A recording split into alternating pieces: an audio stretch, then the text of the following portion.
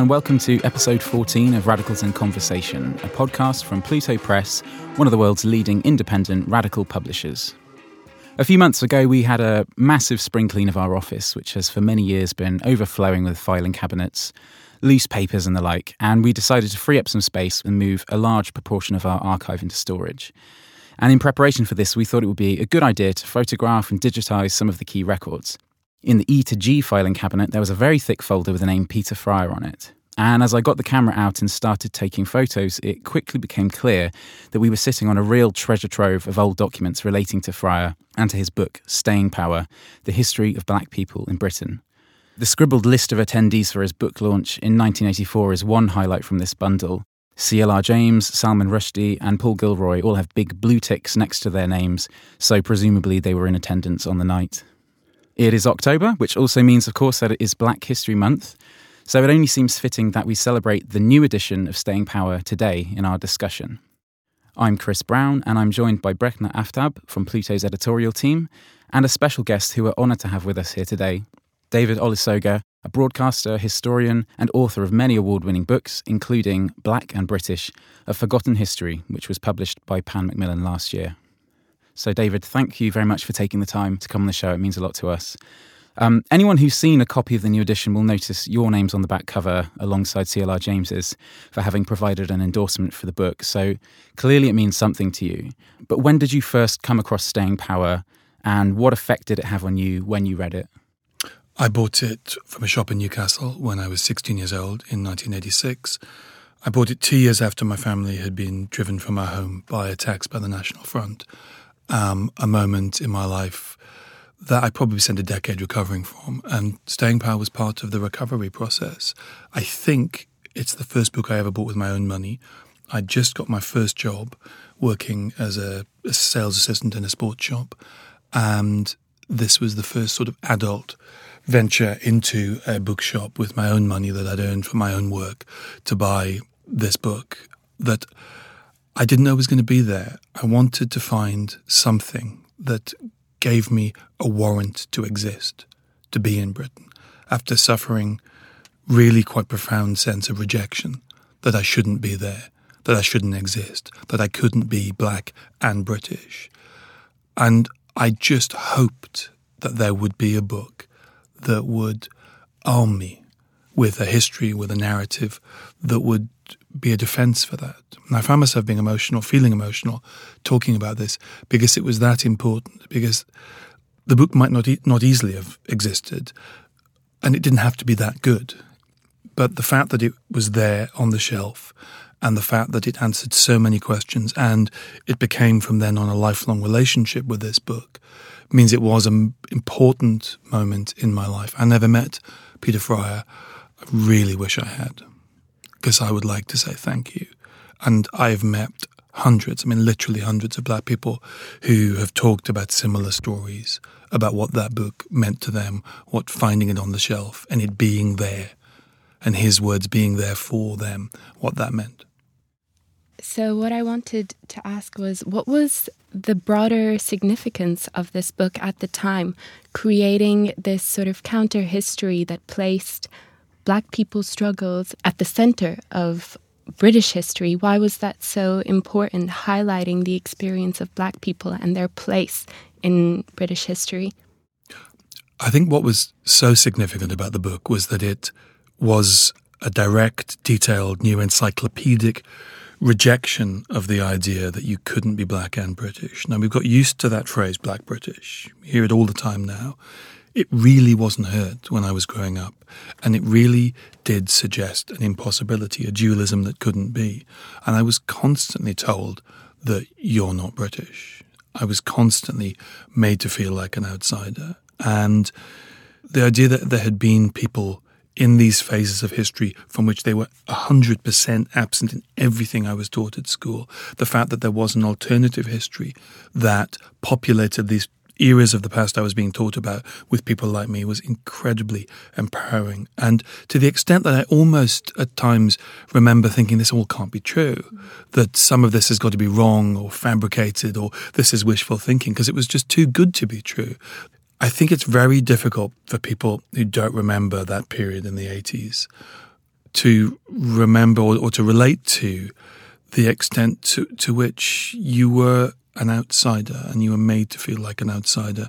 And when that conceptual rejection, that verbal rejection was reinforced, as it was in my case and the case of many, many black people from that period, with physical, violent rejection, then this book was a place of retreat, a place of comfort.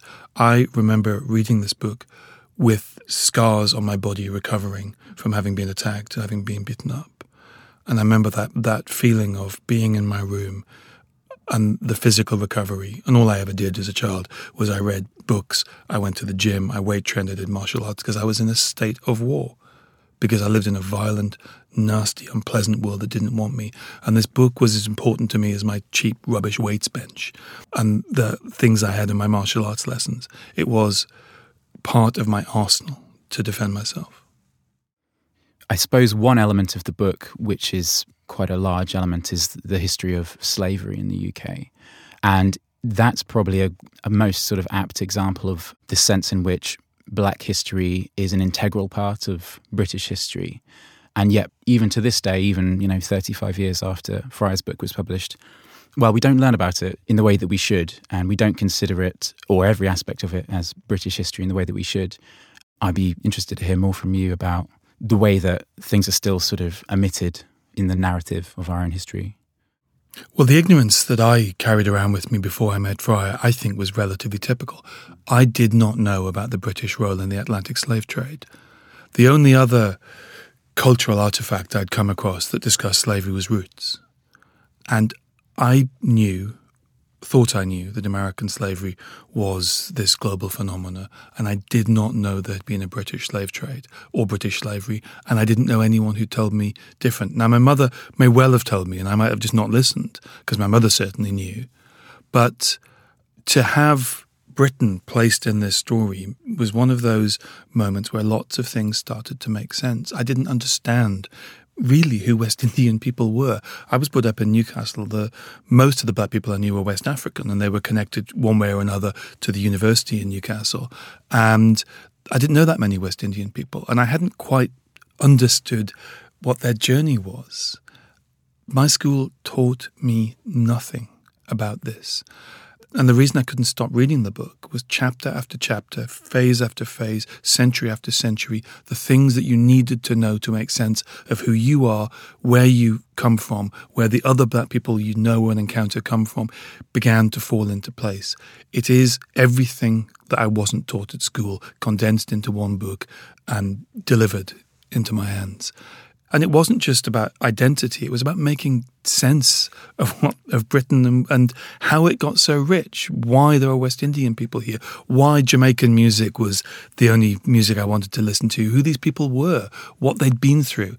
None of the world made sense. I made a program many years later about Indian indentured labour, and I had exactly the same reaction. That's why there's Indian people in East Africa, in South Africa, in Fiji, in the Caribbean and Guyana. Without these bits of knowledge, without these interstitial moments of history, without these stories we haven't told, the demographics of the world don't make any sense. The demographics of Britain, the culture of Britain, the economics of Britain doesn't make any sense. I realised as I read this book that nothing, the fundamental basics of what Britain was, what it had become, and how it had done it, had not been taught to me. So even if I had not been half African, even if I had not suffered racism, even if I'd been a white kid who'd never thought about these sort of things and never had to think about these things, the book would have been illuminating because it made sense of things that were unsaid, and so much was unsaid when I was a child. So many important things that you just in a practical sense needed to know to make sense of Britain weren't said because we didn't want to talk about any of it. And we didn't talk about the practical elements of it because we didn't want to talk about the difficult elements of it. So what I find truly fascinating in this book is the vivid detail through which Frye describes how British capitalism truly rested on the slave trade. And I wanted to ask you how slavery set the wheels of the Industrial Revolution and British capitalism in motion so that everything we have today, the economic system, the political system that's in place today, traces back to this foundation.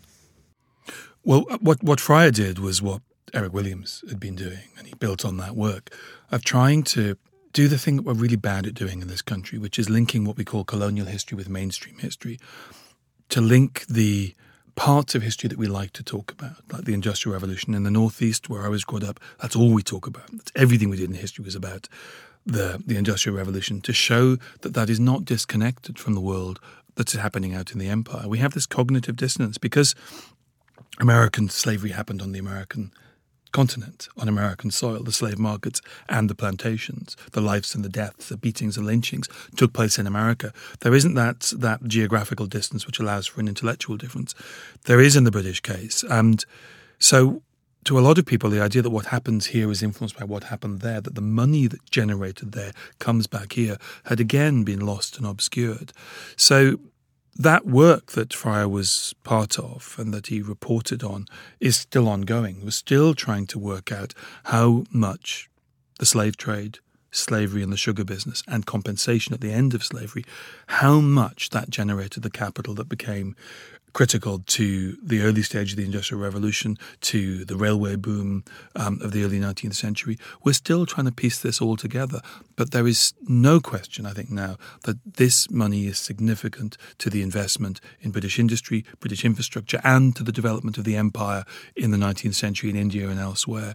And those ideas, those economic ideas, as well as ideas about race, identity and racism, were just as important to me. Because, again, the world doesn't make any sense. Trying to explain how it was that these adventures overseas, as they were often described to me as, how they had a practical, financial, economic impact on Britain, that again was nothing I was aware of, had thought about before. And can you comment on how racism, this coherent ideology that developed from all of these like fragmentary racial prejudices, served a political and economic purpose? So this ideology developed almost out of the fact that it was making money. It was making British people a lot of money. And so they had to create this whole kind of system to justify what they were doing to black people.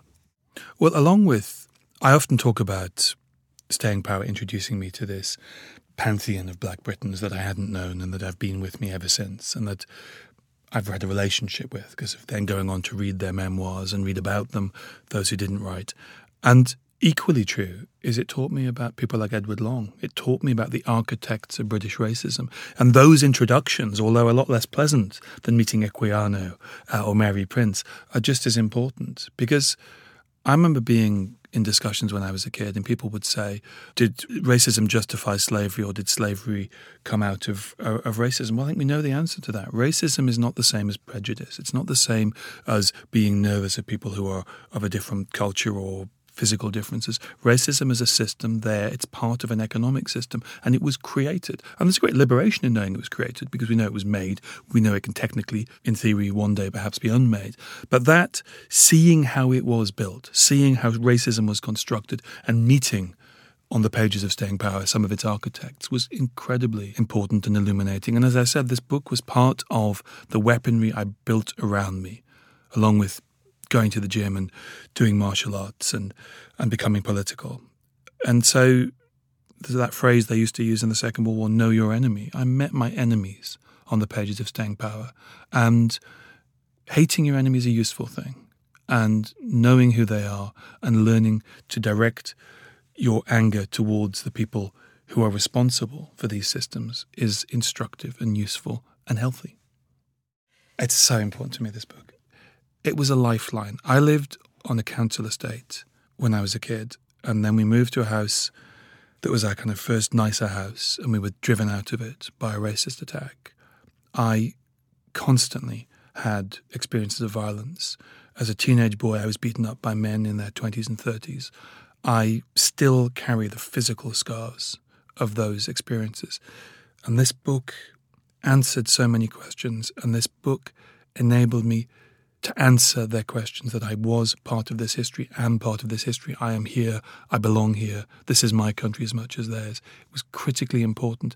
And the thing about racism is about everything from humiliation to hospitalization, but the indignity of racism, how embarrassing racism is. That's something I think a lot of people don't realize. The embarrassment of not being able to answer the questions when people say, you're an immigrant, go back home, you don't belong. Having no answer to that makes the humiliation, which is critical to racism. It's part of its power. It's humiliating and disempowering. Having answers to those accusations was as powerful as growing the muscles that I could punch back when I was attacked. And it was the same process. It was intellectual training. I want to ask you how one can kind of negotiate their identity in a context where, you know, you've grown up in Britain and you've adopted all of these cultural models. You have adopted sort of music and literature from this country. And yet there is this sense of persisting exclusion that has this like constant psychological impact on you. How do you kind of navigate that situation where you feel British, but you're not really British?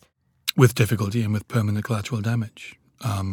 There's not any surprise when we look at the figures for psychological illness among the black population as to why. There's this concept that's been developed in America of racial weathering to explain the high stillbirth and miscarriage rates amongst middle-aged African American women. That phrase is perfect. It's weathering. You're weathered by racism. You're weathered by exclusion. You're weathered by having to say the same stuff over and over again. Toni Morrison said the power of race is that it stops you doing your work. It stops you doing other things. It's constant and it's damaging and it doesn't go away. These days it affects me less in physical senses. It's less about kind of what felt like a physical fight for survival when I was a kid, but it doesn't go away and it is damaging. And this is the reason why racism has to be fought and has to be resisted intellectually and through knowledge, is that it's bad for you. It's really, really damaging. Sorry to be not optimistic about it, because it doesn't go away and it hasn't gone away. And I'm sure Peter Fryer wouldn't have expected it to have gone away. But it's still there and it's still a daily experience. And it's negated and it's ignored and it's your problem and you're imagining it. And you have the same conversations and the same scenarios over and over again. And people think if you have any success that it goes away and it doesn't affect you anymore. It doesn't. It's there. And my library, now I have lots of books, then I had a few, is part of my cocoon that I go into to stay sane. But I think it is actually an active job to stay sane if you're black and British, because the forces that will wear away at your resilience and at your mental health are there and they're constant. So this year is the 70th anniversary of Windrush, and it's also the year that the Windrush scandal broke out and the public grew aware of the terrible consequences of the hostile environment policies.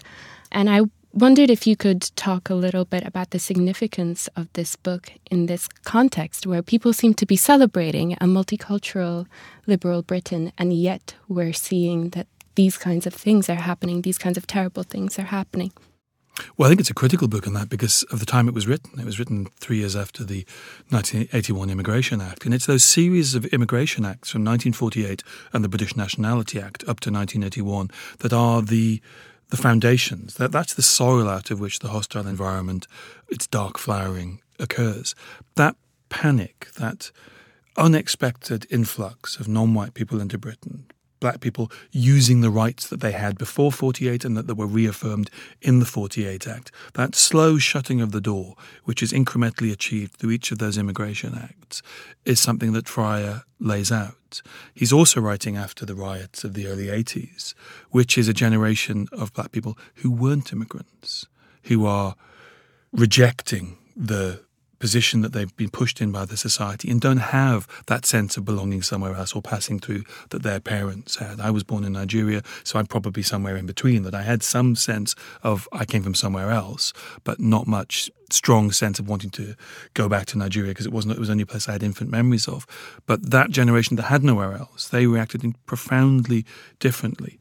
The seeds of the Windrush scandal are sowed in those acts, but the mentality it comes from is again back to that simple thing that you can't be black and British. And if you look around the discussions in government about the panic around the Windrush, the dislike of what's happening, the desire to shut the door. It is about that definition of Britishness with whiteness, that the two things are equatable, that blackness and Britishness cannot be brought together, that there can never be a black British identity. And Fryer's very good at laying out how those two things are happening, the closing of the door and the refusal of the generation born here to accept the role that they have been allotted, irrespective of their skills or their education or their personal qualities, they have been allotted somewhere. You have to remember the moment that this book comes out of. You have to remember what was on television, the comedians who were deemed to be okay for a Christmas television program, the comedians whose jokes were in the public consciousness, the sort of things that were said. If you go and look at the archive of those riots, it's now shocking. It is as if a British army of policemen had fought savages on the streets of South London, and they are treated as these fallen heroes. It reminds me of the Victorian iconography after Isandlwana, or one of those battles of the Victorian age. The way people spoke about black people as being a problem, as being people who, through some sort of lapse of thinking, had been permitted to embed themselves in this country. You felt like you were regarded as an infestation. I remember reading Camus' The Plague and feeling that's how they see us. They see us as an infestation. Obviously, the lived experience of black people in Britain differs from that of, say, African Americans. How do British attitudes to questions of race and British racism therefore differ from, say, that American context? And what are the historical reasons for that difference? Well, I mean, there's a strange thing about British racism. I mean, and America's pertinent to this, is that we've always been very good at looking at American racism. We've always liked to look at the American context, look at American civil rights, look at American slavery, and take sides in that story. And I think there's a cultural echo in that of those 30 years between British abolition and the American Civil War, that we got very used to the idea of seeing ourselves as the moral light in the world and America as this corrupt republic. And that's only possible, of course, if you forget that most of the cotton from the Deep South goes to Lancashire and those mills, and 1 in 5 people in the 1850s in Britain is working in the cotton industry dependent on slave-produced cotton. But we've managed to do that. We've managed to look at this phenomena through the prism of the American experience, which is why I honestly did not know there had been a British slave trade. I may well have been told, but it didn't register because it didn't seem possible, because that was an American story. That sense of Britain being better than other countries is, I think, one of the sort of cornerstones of British racism. When you bring up the empire, well, it wasn't as bad as the Belgian Congo. You bring up slavery, well, it wasn't as bad as what the Americans did or what the Brazilians did. There's always this comparative ability to brush it aside. Everyone was doing it. At least we ended slavery. That giving ourselves a free pass as a nation by comparing ourselves favourably to other nations and other phenomena, of hiding the story of slavery behind the story of abolition, by privileging the story of William Wilberforce rather than that of any slave trader. That's fundamental in British slavery because it's permitted a lack of self-analysis. We've been really bad at being honest about how deeply embedded racial thinking was in British society and in various moments of British history. There are an awful lot of people who will be upset and challenged and defensive if you point out how racialized the empire was. 44% of people still apparently have pride in the empire. Wasn't that the recent, was it a YouGov poll? It was a few years ago. Years ago, yeah. Yeah, that's right. Well, my argument to that is we don't know enough about the empire to make that judgment. Now, I know what I think, but I challenge people to say that we do teach enough and learn enough and read about the empire to come to a rational conclusion about it. But also this good-bad weighing it up in the scales mentality isn't very healthy. We ask lots of countries, particularly Germany, Japan, Italy and Russia, to confront things that it did in its history. We expect them to not celebrate parts of their history that are problematic. We expect them not to celebrate figures in their history. And I'm not just talking here about the Third Reich.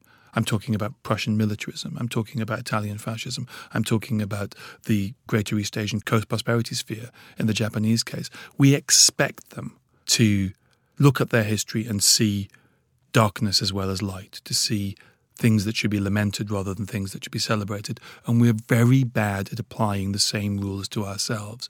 We look at history as a place to be comfortable. It's a warm bath. It's a place to feel good about ourselves. And we don't want to look at the bad things. And so when people are confronted by them, they will, I think, sometimes honestly say, oh, that's all I hear, I'm sick about hearing about it, as if this is a constant refrain and it's an everyday experience. I'm always being told by people who know nothing about slavery that we're always talking about slavery and that they're sick of hearing about it. And the question I always put to them, if you know so much about slavery, if it's so constantly part of your daily life and your frames of reference and every conversation with black people, name a slave trader. Not someone who's famous and happened to be a slave trader as well. Name someone who's a slave trader. Name a famous plantation slave owner. Name a black abolitionist. Not William Wilberforce. They can't. Name a slave ship. Name a plantation. You can't. You can name concentration camps. You can name members of the Third Reich. You can't name any of these people. That's because we don't talk about it. And it seems like we are talking about it because the defensiveness when we do is so profound that that's what's remembered. The discomfort is remembered, not the details. We don't talk about this stuff. And so British racism is steeped in a sense of just wanting it to go away. That if people stop talking about it, if we can convince ourselves and convince black people that we live in this post-racial colourblind world, that they'll shut up and we can get back on to celebrating the Tudors and Churchill and the Second World War and not feel bad about ourselves, because history should be this place we go for an emotional mental holiday, not this place we go to ask serious questions about who we are, what we've done, where we're going, and why we are who we are. I wanted to go back to your point about this hysteria around immigration, and I think you used the words black infestation. So Peter Fryer talks about these stereotypes around black people. They're lazy, they're lustful, they're greedy savages. And it was covered by this like pseudoscientific kind of language to give it this air of intellectual respectability.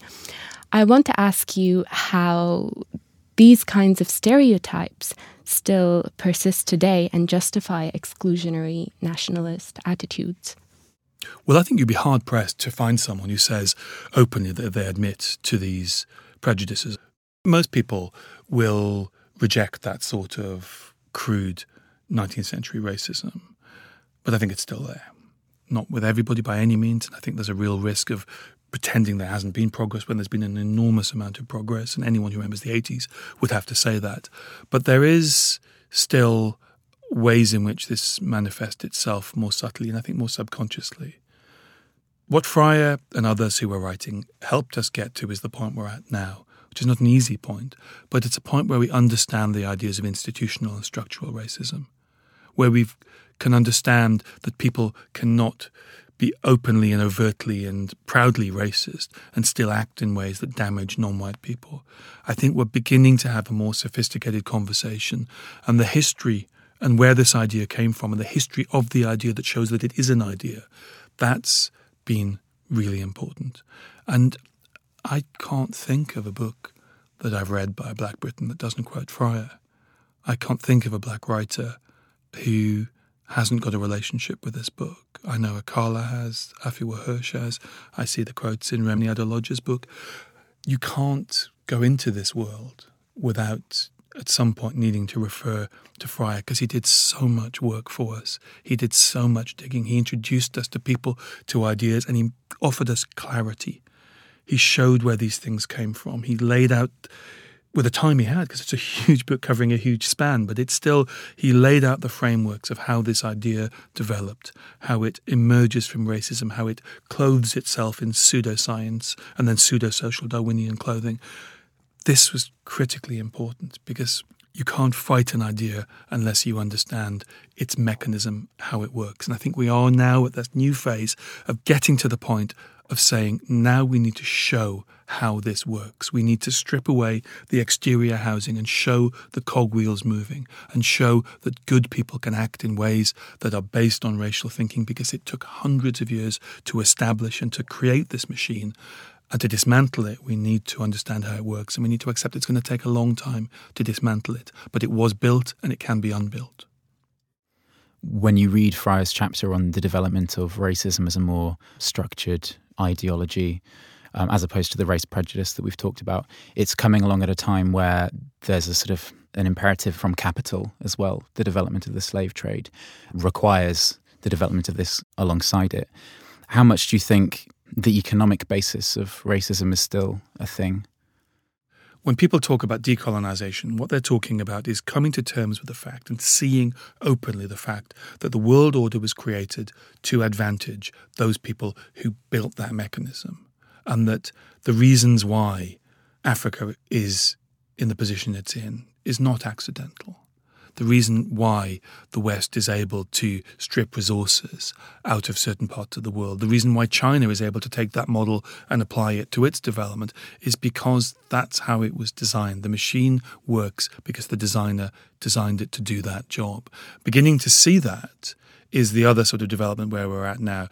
I think decolonization is a difficult phrase which comes out of an academic discourse, and I think it doesn't do us very many favors. But understanding that the world was created by the people who had the money and the power to do it, that it's not accidental that any of this happens, is one of the great breakthroughs that was happening.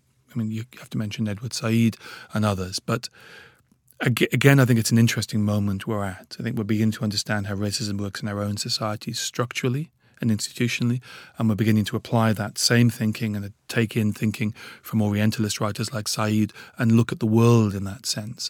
I'm not sure we've got the best language to do it. For example, I speculate whether the Rhodes Must Fall campaign would have got further or had more support if it had used a language that was more narrative about who Rhodes was and what he did, and less intellectual and less conceptual. But the conceptual view of the world has been critically important. And again, I think Fry's books and others were critical in helping us getting there. That's very interesting, because Peter Fryer's book wasn't just a dry academic exercise. The word that you used was that it provided you with an arsenal of sort of ideas and concepts that you could challenge. At the heart of this book was this practical drive for changing the system and creating a better future. I wondered if you could talk about that a bit more, like the use of narrative language and the use of a different kind of language for bringing about true change. The great thing for me about the book, or one of the many great things about the book for me, was that it was so readable. I was 16. I would have struggled, and did struggle, with books written in an academic argot. And it was so readable, and it was the writer Adam Hochschild says people are interested in people first and foremost. And I think the strongest thing I remember about reading that book for the first time was being introduced to these people, and that was powerful. And in some ways, I think Fry was very, very clever, because he introduced you to people, and then you learnt what they were doing in the wider struggle. But you learnt it through people's experiences rather than through the political ideology and the political theory. Now, I know it's there, and as I got older, I could see it's there, and I totally understand where Fry is coming from, and obviously have learnt more about him. But it was, at moments, almost allegorical, because you met these people as people, and you discovered their stories, and you wanted to know them, and you wanted to know more. My great experience of reading those books is wanting to get hold of the narrative of the life of Olaudah Equiano, wanting to get hold of Sancho's letters, wanting to know more, not wanting to get to the end of this book, wanting to hear these voices. I remember seeing, and it was actually pre-internet, it was quite a long time later, seeing the portrait that we believed at that time to be Equiano, which is probably Sancho, and seeing a black Georgian was a truly emotional experience, much more than intellectual. It was a sense of kinship that I'd never felt. And by then I'd known I'd wanted to do history, and I'd known they were there, and I knew their names, and I'd read their words. But to look into Equiano's eyes, or Sancho, it's one of these people whose voices I met, and I can see him. And it was just beautiful. But I didn't know to go looking if it hadn't been for Fryer. I wouldn't have known he was there, to be found, to engage with in a way that you only can through great portrait art. What are some of the issues that Fryer must have encountered, and indeed yourself must have encountered as a historian, researching the stories of these people's lives, researching Black history? there must be a lack of written sources. How difficult is it to write a book like Staying Power, or indeed to research on these subjects? Well, it's much easier now because we have Staying Power, which is why everybody quotes it. My friend Jim Walvin, who wrote Black and White, The Negro in English Society, which is around the same time in the it's earlier, much earlier than Fryer's book. It was his PhD dissertation, a book which is often underrated and should be seen alongside Staying Power. That book, Jim Walvin told me that when he began that research, he literally wrote to all the county archivists in Britain and said, "Do you have any black people?" Because it was that fundamental, the work that needed to be done. It was an act of salvage. I call it historical salvage. And I wrote in my own book about how being able to flesh out these stories, because the skeletons had been put on the stage by Fryer, and I could decide to skip things or miss things or go deeper because the foundational salvage work, the work of drawing these people out of their historical shadows and into the light so we could see them for the first time, that was done by Fryer. You cannot write about this stuff without needing to go to that book because it's the foundational text. I can't imagine how difficult it was, and I can't actually imagine how he did it without having Staying Power to go to. It is encyclopedic. Now, there's lots have happened since. We've learnt new things since. Obviously, it's an old book now. But everything, in some ways, all roads lead back to Peter Fryer. And Peter Fryer's own road leads back to the 22nd of June 1948 when he was there to welcome in the arrival of the Windrush. So that the book that gave the people who came off that boat and those who came after, and people like myself who came from West Africa and Southern Africa, the thing that gave us a sense of permanence was born out of a moment which is the symbolic beginning of the post-war migration communities. And it's wonderfully symmetrical and appropriate that Fryer was there. And he was there to record what many people thought was the beginning and to show that it wasn't, that it was a new chapter in a longer story. It's what you would write if it was a screenplay. You'd have him there. And you think, oh, don't worry, it's not historically accurate. You need it for narrative functions. So it is just perfect that he was there. That's not a bad idea if there's anyone listening that cares to turn it into a screenplay. This is maybe an unfair question, but is there one story in the book that has really stuck with you? Yeah, the 1919 race riots. Because that's, without wanting to exaggerate what me and my family went to, the idea that you could be turned against, the idea that you move into the wrong house, you brush up against the wrong person, and you can be attacked and singled out, and what it is like to have a mob outside your house. I experienced that as a 14-year-old boy by the Tyne in 1984. And to read 2 years later about the lynching of Charles Wooten in the Liverpool of 1919 and what happened in the other port towns, it put it in perspective. And it made me what I am, which is what I think all historians are. I'm someone who's fearful of who we are and what we're capable of. And that's why I don't like loose talk about being radical and revolutionary without realizing what it means. I don't have an ideological, intellectual ivory tower view of this stuff because I've seen a flash of it, and only a flash, and I would never claim that my experiences are even unusual amongst black people of my generation, but I have experienced it. And this stuff's dangerous. And these ideas are really, really incendiary. And you can arm yourself against them, but you should never, ever for a second comfort yourself with the idea that they are controllable or they are naturally descending and fading away and we're on some sort of teleological path to a brighter world. History goes back and forward. We can slip back and forth. Reading about those riots, and that title, Racism as Riot, was really important because that was a lynching of Charles Wooten in a city I then later went to university, in a city I lived in. And I've been to those docks and I've thought of Charles Wooten. To realise that happened in the lifespan of my grandparents put my experiences in perspective. Are you worried about Britain getting worse for black people today after Brexit and after the rise of sort of fascism across Europe? There's a historical speculation that we can't learn the lessons of history beyond the lifespans of those who lived through them. And if we were going to forget, the lessons of the 1930s and 1940s, it would be about now that the amnesia would be kicking in. So I hate it when dark historical theories appear substantiated by events, but they do appear to be.